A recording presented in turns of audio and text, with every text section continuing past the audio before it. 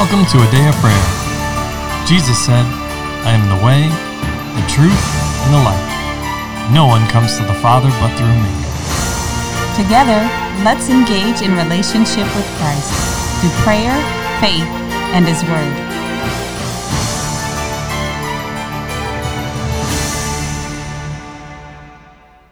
Good morning.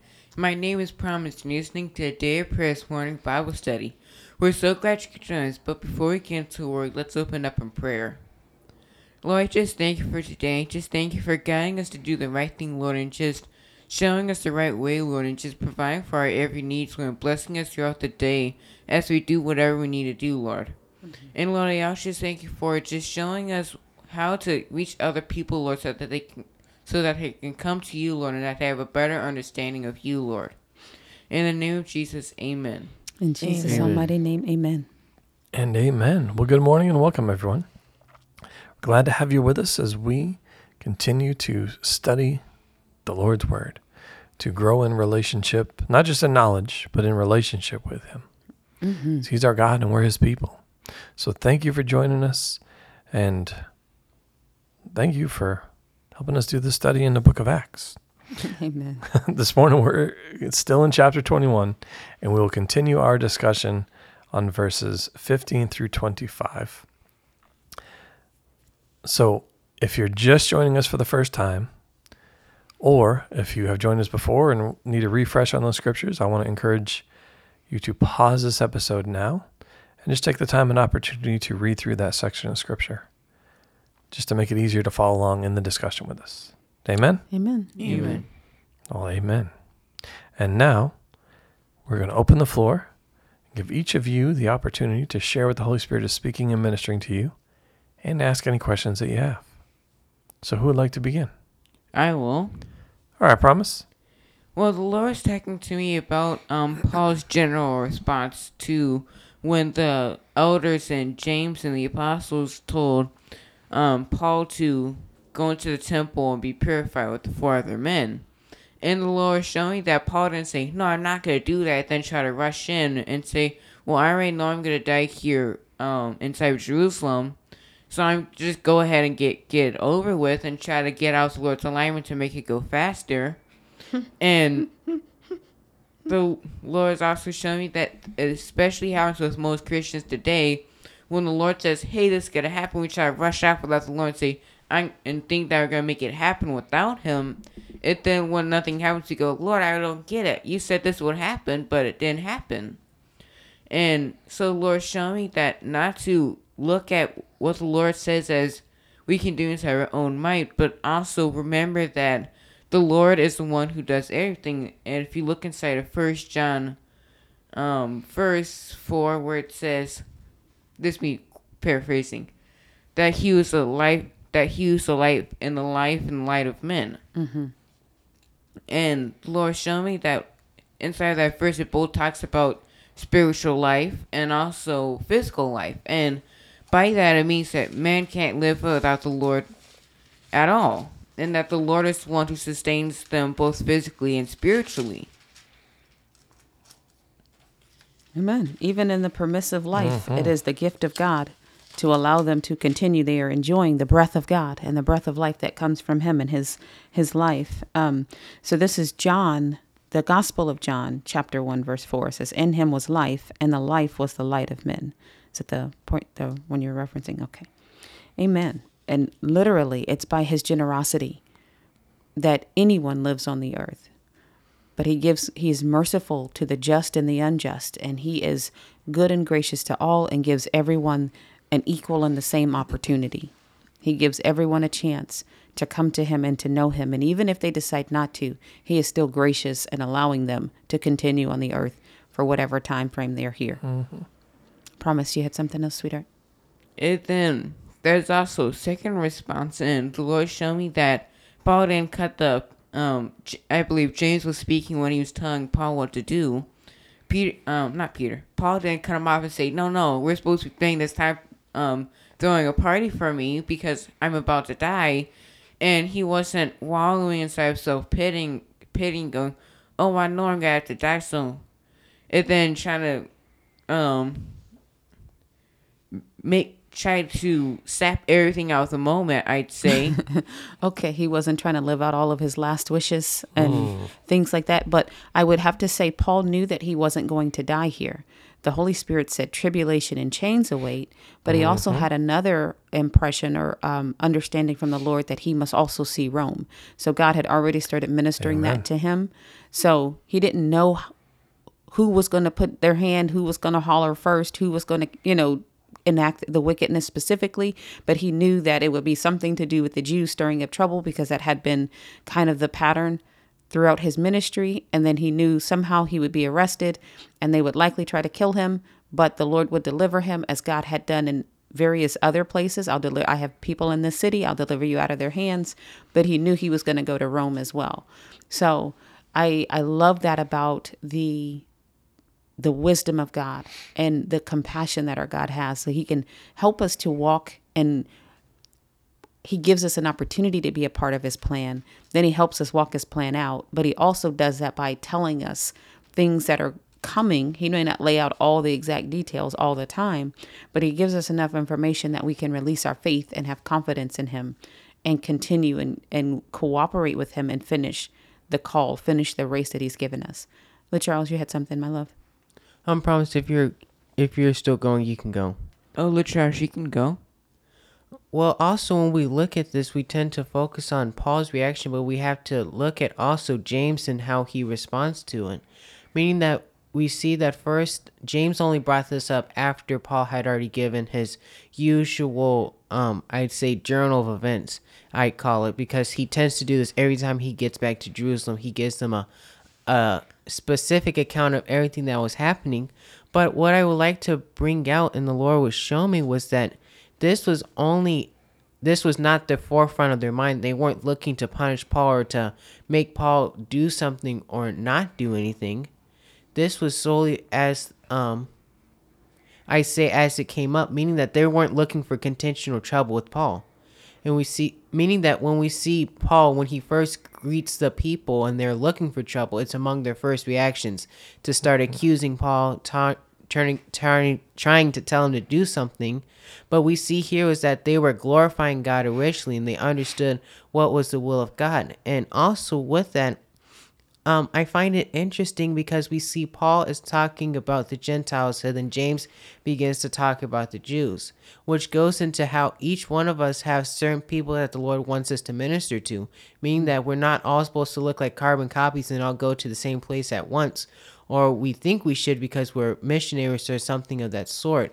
But each person has a specific role in the Lord and has a specific calling. For some people, it may be to go to Africa, to Europe, or places like that, but others it could be around you. Mm-hmm. And we see that's what is being described here as well, is that they're talking about, Paul has finished talking about his foreign ministry, meaning that those that are not inside of Israel at this point, and going to the Gentiles, and they're beginning to describe what's been happening locally and what the Lord's been doing for them and telling them to do. And what does that do, sir? It builds up each other. Okay. So in there, right, in Paul's report of what is happening, or what has happened in his ministry, how the Lord has used him. In verse 20, it says how the elders, said all the elders were present, right? Although James is clearly doing the most of the talking here, right? But all the elders were present, and they all glorified the Lord. What did Jesus say about his ministry? If you don't believe me, then what? Believe the signs, believe the works. Believe the works. Because they confirm or corroborate his words, right? Yes. So you have the same thing, similar thing here with Paul. Where Paul's saying, yeah, this is what the Lord is speaking to me, and this is what he's teaching me and showing me, and right, and all the rest of that. But then he's saying, look at how, or look at what the Lord is doing. I'll say it that way. Look at what the Lord is doing. Not even through him, right? And I say this, he's doing it through him, of course. But promise you, and you, honey, brought up a wonderful point about a lot of times we like to go, well, look at me. And by we, I just mean people. on the whole, right? Human flesh. Human flesh likes to go, look at me and look at what I'm doing for the Lord and how the Lord is using me, and I should be revered and honored, and yes, Or we to should say, celebrate "I'm every place I approved." go, right? And now there's this, especially when, well, we know there's a hardship or a trial coming up, right? Is that Paul's mindset here? No. Has that been Paul's mindset anywhere? No. No, and actually, if we look throughout Scripture, all these people, whether it was Moses, right, the prophets, it wasn't about parties. It wasn't about all those things. It was about literally just doing the Lord's work. And that is why they're revered. Not for the celebration in the day, right? And by the day, I mean the time that they're alive. Exactly. They aren't duly respected in the time that they walk on the earth, but afterwards, Amen. respected. Afterwards, and hundreds and in some cases thousands of years later, it's, oh man, yeah, we're so-and-so's children, and oh man, this is our father. And you know what I mean? You're But like, the Lord was like, well, how come you didn't treat them like that when they walked the earth? Right. And the Lord said, your fathers killed the prophets. They stoned the prophets, and then You built their tombs. exactly. And then go, look, there they lie. Here they are now. You're like, wait a second, that's not right. Exactly. So just understanding that, all right, it's easy to have a wrong perspective of things, where we go, oh, well, so-and-so has a great ministry and they should be honored. And yes, absolutely, they should be honored, right? But we shouldn't be doing things just to be famous. We should be Exactly. doing things because that's what the Lord has called us to, and we're redeeming the time, seeking to only do what the Lord is asking us to do. We are honoring our Lord, but he said, the Lord already told us, if we do our acts before men to receive praise from men, then we've already received our reward. But he said we should not be doing that. We should be doing whatever the Lord tells us in secret. I mean, you can't preach the gospel in secret per Clearly. se, but somebody's going to know you're preaching somewhere. Somebody's got to be listening to it. But doing it with the intention of, I am seeking to please my Heavenly Father. Amen. So that his name is glorified, so that Jesus is exalted and lifted up, and then he gets the result that he wants. And I will look for him to reward me. And the scripture says it's not just the sweet by and by, even though that's the more important reward. If you got to choose, pick the eternal one. But Amen. since we have a good God who can do both, the Lord says that the God who sees in secret will himself reward openly. And we let God bestow those rewards on us versus us trying to take them for ourselves and snatch them. But the humility that we see in the sincerity in Paul's heart, and even the disciples or the apostles here, the elders, the sincerity is evident that it's not for their own personal gratification, but it's to go, look what the Lord is doing. God is great and he's gracious, but also to say he loves the Gentiles as well. He started this with Peter and he's continuing it because he's serious about it so that they can get on board with the will of God as well. LaCharles? Yes, and also when we look at this, we see that Paul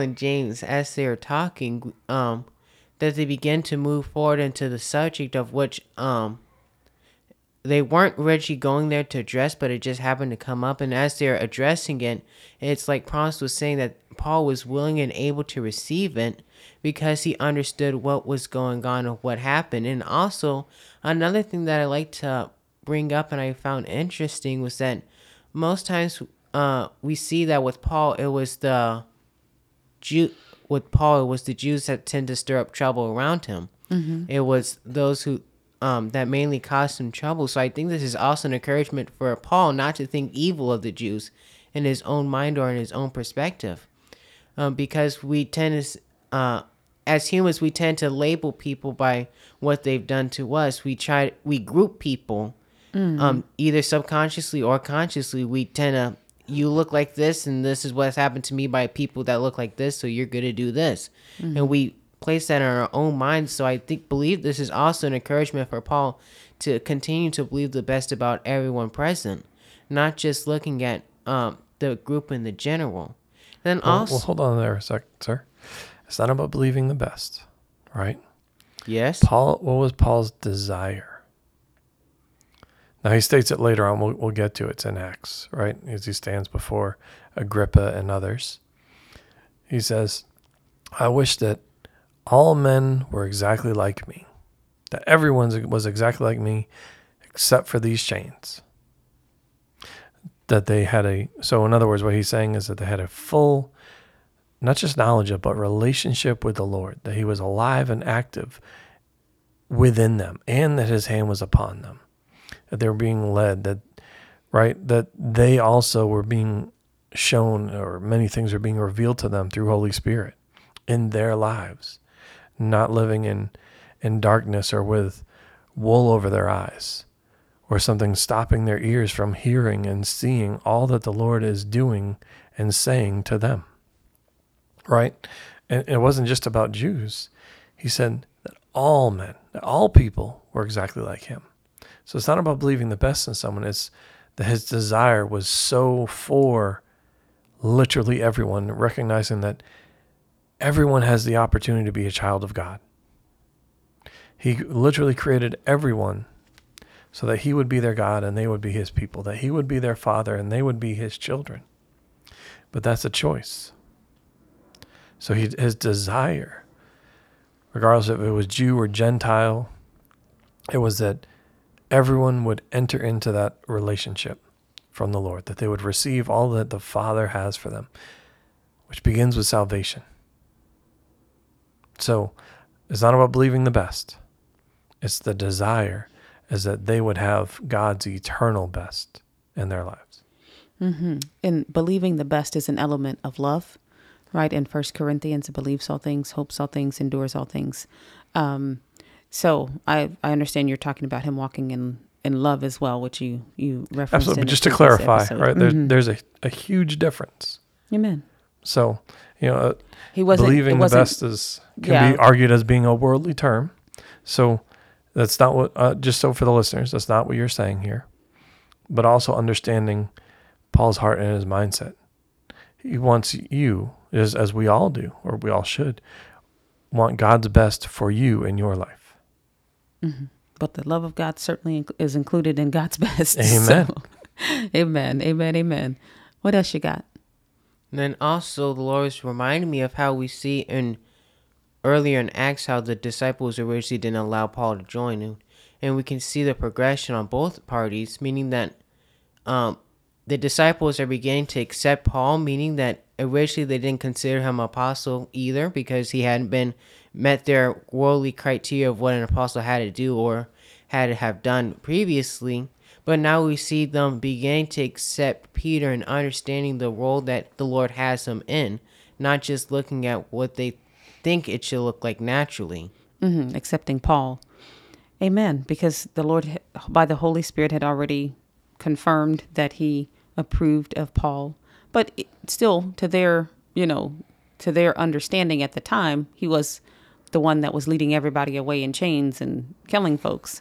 So it's natural to be a little bit cautious up front. But after they heard what Barnabas said about him, but the Holy Spirit's approval resting on him, they accepted him. So that is definitely commendable, because they could have been stubborn and said, nope, you started out as Saul, you always going to be Saul to me. They could have absolutely taken that point, which would have been outside of the love commandment. So that is absolutely commendable. What else, sir? That was it. Promise? Oh, and as LaCharles was saying that there was a progression on the apostles' part in accepting Paul. The Lord was also talking to me about with Paul. Also, Paul couldn't be salty, say, "Hey, no, you didn't accept me at first," and then try to rub what he was doing inside their face. But he walked inside of love, and the Lord reminded me of how, especially that's what most people would do if they're inside that situation when they're given the example to give account of what they've been doing. They might do it smugly, and as a result, they burn down the bridges for that relationship, and as a result, don't fully enter into what the Lord has for them. Amen. Faith works by love. That's what the word tells us. So it's impossible to have our faith fully active and working when we are disregarding the love of God, because that is what makes our faith powerful. So, just keeping that in mind, there's no room for our human flesh and our fleshly mentalities and mindsets, as you referenced in the previous podcast, Layla, knowing people after the flesh and regarding them that way, which is in Corinthians. There's no room for that in the things of God. Because if we are unwilling to walk in love towards our neighbor, if we're unwilling to forgive them for their sins, then we know how the Father feels about that. And that's something that will separate us from him. And it's not worth it, right? Plus, the joy that he had of being able to come and fellowship with them would have been a missed opportunity. Amen.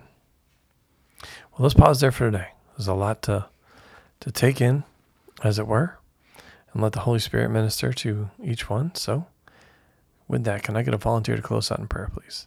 I will. All right, Charles.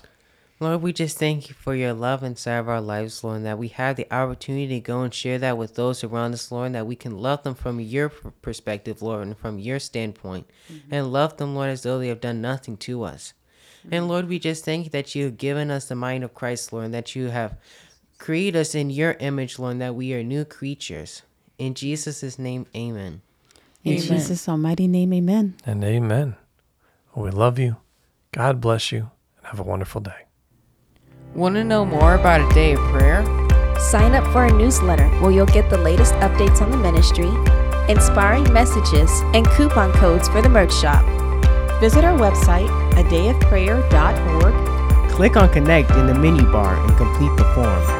Be sure to check the box that says subscribe.